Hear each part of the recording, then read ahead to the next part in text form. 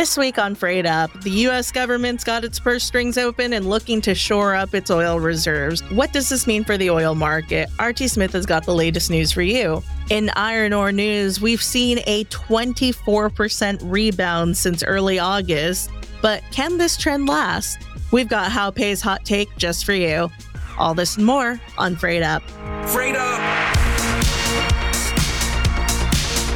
Hello and welcome to Freight Up. My name's Fernanda and I'll be your host as we navigate the seas of freight and commodities. Lots of news to cover this week. We've got A. Smith 7, the People's Broker, here to give you his fuel oil update, How Pay to give us an overview of the ferrous market, and yes, we will be discussing that 6.2% drop in the Handy 7 TC index. But before we dive in, just a quick reminder to give us a follow if you haven't already on Apple Podcasts, Spotify. Drop us a comment on freightuppodcast.com. Please, I'm begging you. Now on with the show. Let's dive into fuel with Archie Smith. So the oil market is popping off today. What's going on? This morning, Brent futures were trading a little bit higher than yesterday's settlement. The front future, which is the Jan 24 contract, settled 82.47 last night. Initially in the Apex session, we were trading slightly higher than that, and some finally positive Chinese data, economic data. It was better than expected on factory data and retail sales data, and kind of anything that involves either a lifting of the US or Chinese economy that normally lifts the crude with it. But since then, we've actually kind of gone red on the day this morning. Just kind of dipped below the $82 per barrel mark. You know, there's always that backdrop of demand worries. So yeah, that's kind of come back into play a bit. So we're waiting for the Chinese consumer to go on a bit of a shopping spree. That's exactly what we're waiting for. I'm doing my part, Archie, in stimulating the economy for Thanksgiving. It's next week, and I just got told off for buying 100 pounds worth of smoked salmon. Are we doing like a Thanksgiving thing here? No, I'm doing it at home. Don't worry, you're invited. My husband knows. He listens to the podcast. Oh, brilliant. Yesterday, we actually hit an intraday high of $84 per barrel. So obviously, we're trading quite a bit weaker than that this morning. And that yesterday's spike was on weaker US CPI data coming out. And what that does in turn is it reduces the risk of further Fed tightening, and it also weakens the dollar. And when the dollar weakens, holders of foreign currency have more buying power in oil. So therefore, it kind of got bought up to around $84 per barrel. That was the intraday high yesterday. We have definitely slipped since then, but there was, kind of rallying signs yesterday to a certain extent. Over the course of this year, earlier this year, the US sold a lot of their SPR oil, Strategic Petroleum Reserve. The Biden administration sold a lot of it off over the course of this year. I mean, that was for a multitude of reasons, but particularly when oil prices were really rallying, some said that the Biden administration did it to keep gasoline prices at the pump low for the consumer as a bit of a kind of vote-winning play.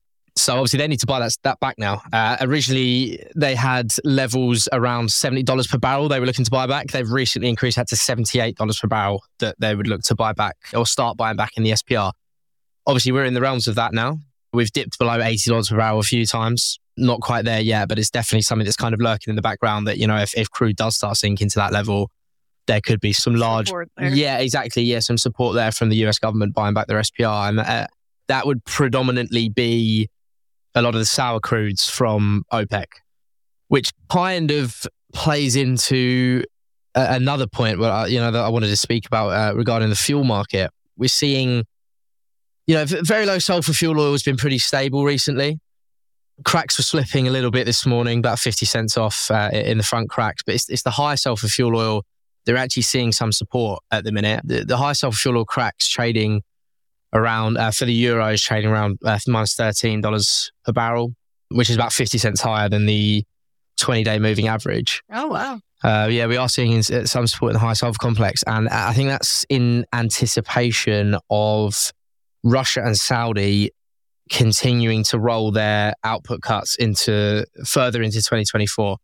And it's built in now. Yeah, so there's a lot more factors that affect very low sulfur fuel oil. But with the high sulfur stuff, so Russia and Saudi, the predominant chunk of their oil is sour, so high sulfur content, which is favourable for the high sulfur fuel oil residue. If they do keep on rolling these cuts like they have been since summer, there's just going to be less and less high sulfur crude in the market. And therefore, that's, granting a lot of support to this high sulfur fuel oil market, which in turn tightens the high fives back up. We saw kind of last month, they started to widen again with support for the low sulfur and the high sulfur stuff getting a bit weaker.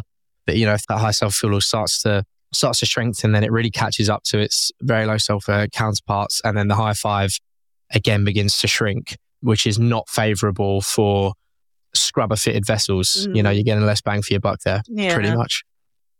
Although they've had a pretty good run of it this year, right? Well, on the high fives? Yeah. Yes and no.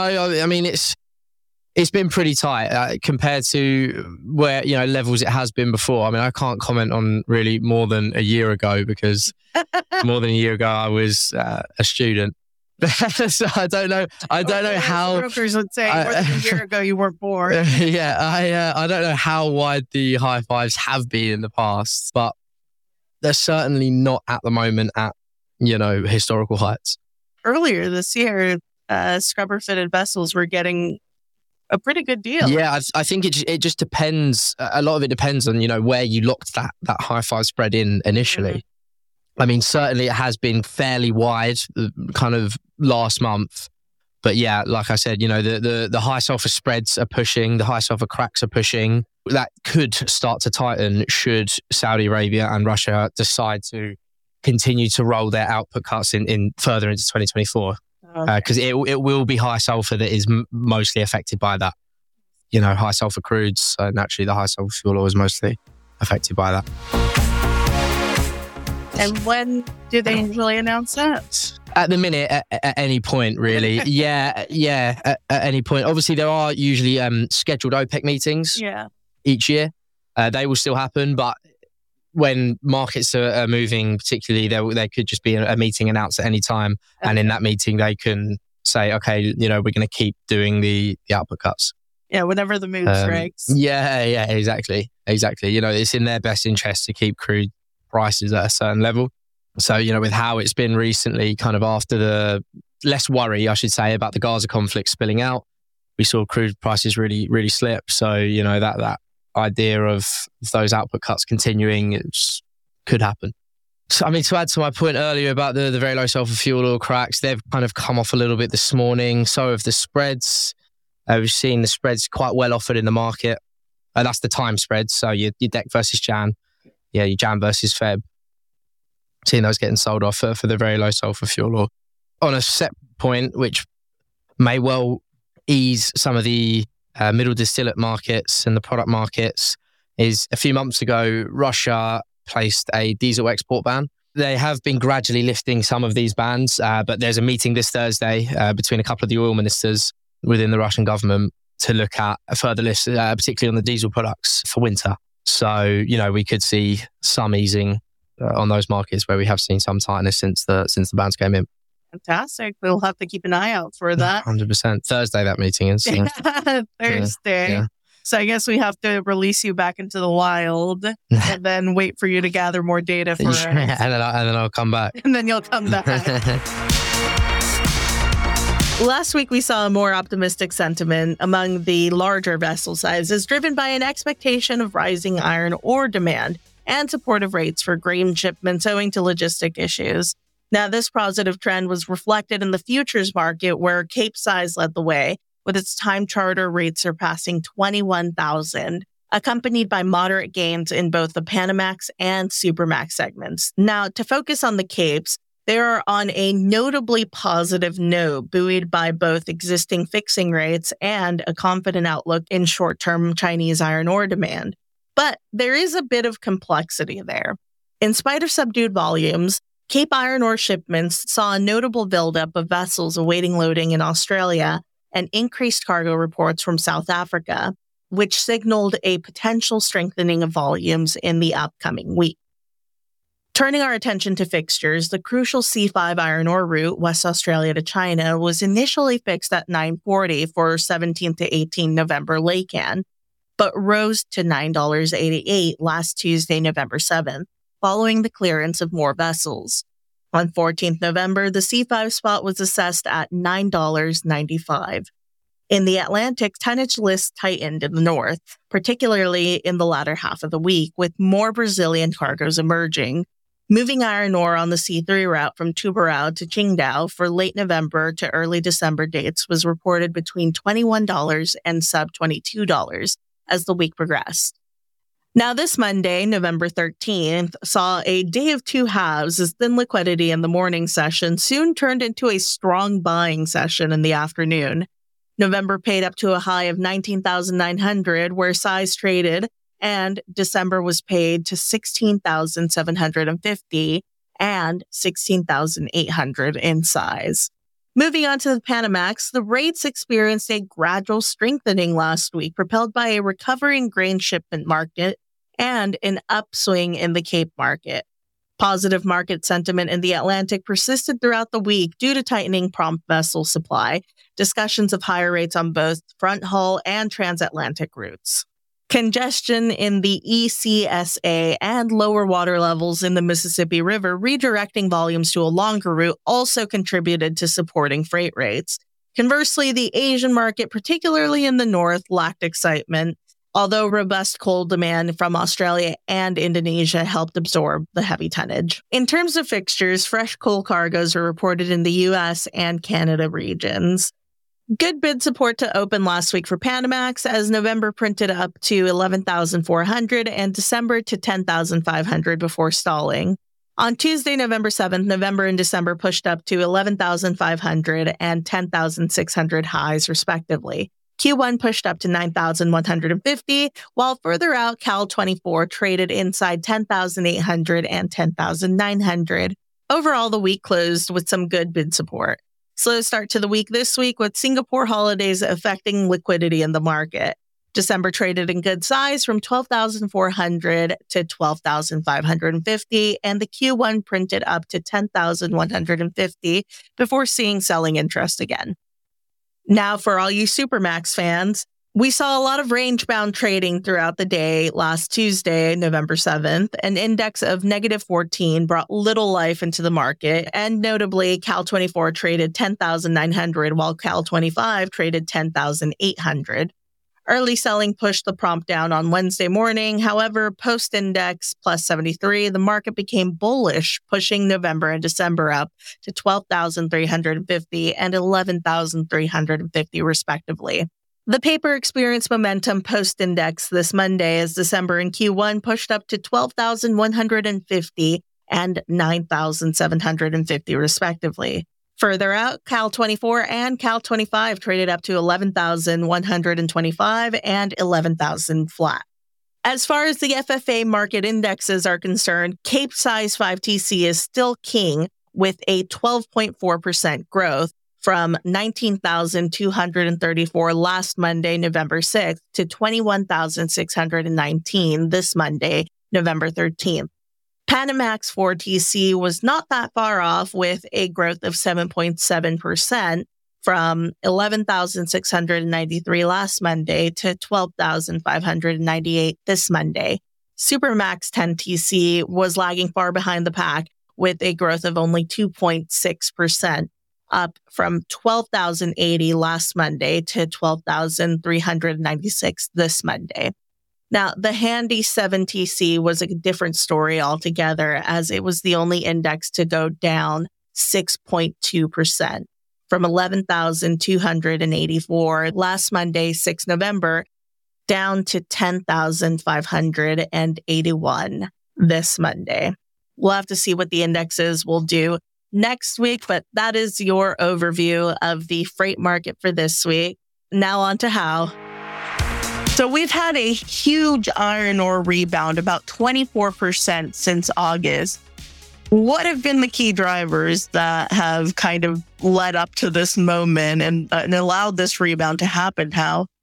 I think, first of all, in particular in August and September, the core macro change was that the China house stimulus and results out for expectation of the market. It happens when China or some of the main economies bring out some strong stimuluses, but it doesn't turn out to be so effective. I think the difference is this time it happens. It makes substantial progress. And to minimize the default, restructure, and issue huge local debts. And China houses saw a slight positive sales number in October after 9 months drop. And the completion size up by 20% in the first 10 months of the year. And in late October and early November, I think the market was more linked with many accidents, including the train operation, Brazil, and the logistic problem and port issue in South Africa, and the BHP strike and Australian port hackers attack on the internet. It happens in a row. It never stopped. I think the strong market of iron ore was because the stories, it happened in a row. It's like a comic series. It's like never stop. If it stopped for a week or two, I bet it will drop for, a certain percentage, but it doesn't happen. It's just the one after another. So I think those are major reasons. So to push iron ore index really high, 24% over the last 3 months. Given all that, do you think that this trend's going to stick around for the rest of the year at least? Or what's that looking like? For macro drivers, will naturally increase the valuation of the iron ore, which means I'm also expecting a higher highs this year and a higher lows of this year compared to last year. That's for sure. But the commodity, it has its own volatility. It doesn't prove me for the iron ore to stay that high for the rest of the year. We still have a month and a half to go. From historical cases, a fundamental change normally has a longer impact on the timeline. The macro lead change had the second longest compared with the fundamental one. But for the event-driven, which is likely to happen in the last few weeks, this is the most short one, or we'll say it's the shortest one compared with other two kinds of factors. This is what I think for November push, which could be not sustainable.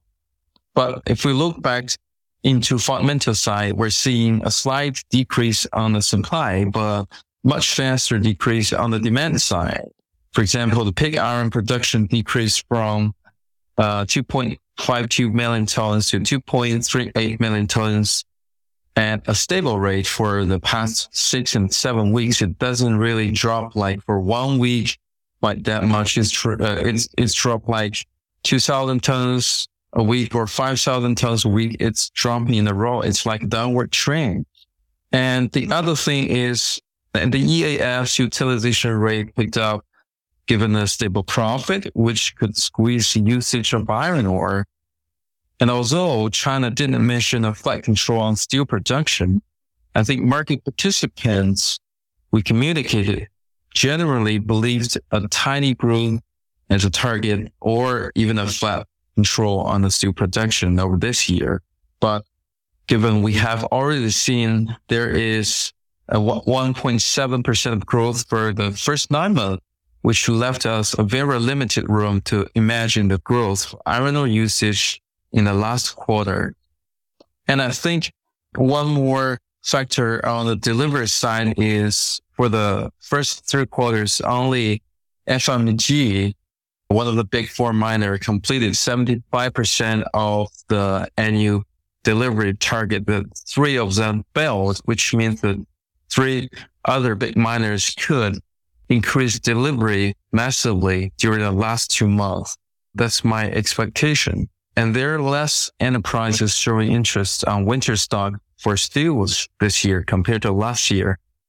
If we have to see a number, there's at most 20% of the enterprises from downstream saying they're buying steels proactively or before December. But the reality is even for the enterprises that promise or they officially said they're buying steels for stock, they haven't yet. From the trading volume, they haven't yet. So from the fundamental side, I'm even looking at a slight bearish outlook for the iron ore in the rest of Q4. So I'm saying the iron ore sentiment is strong, but the valuation is like high at the moment. What should we be looking out for in just this coming week until you come on and give us our next update, Hal? I think we should be looking at the trading volume of China domestic steels, see how it looks, because the winter is coming. So the steel cells, they have to go from northern areas to south to sell the steels in the southern areas. If that didn't really had a good record or hadn't really a lot of orders, and probably, well, the bearish outlook will transfer from steels to impact iron ores and bring down iron ore price.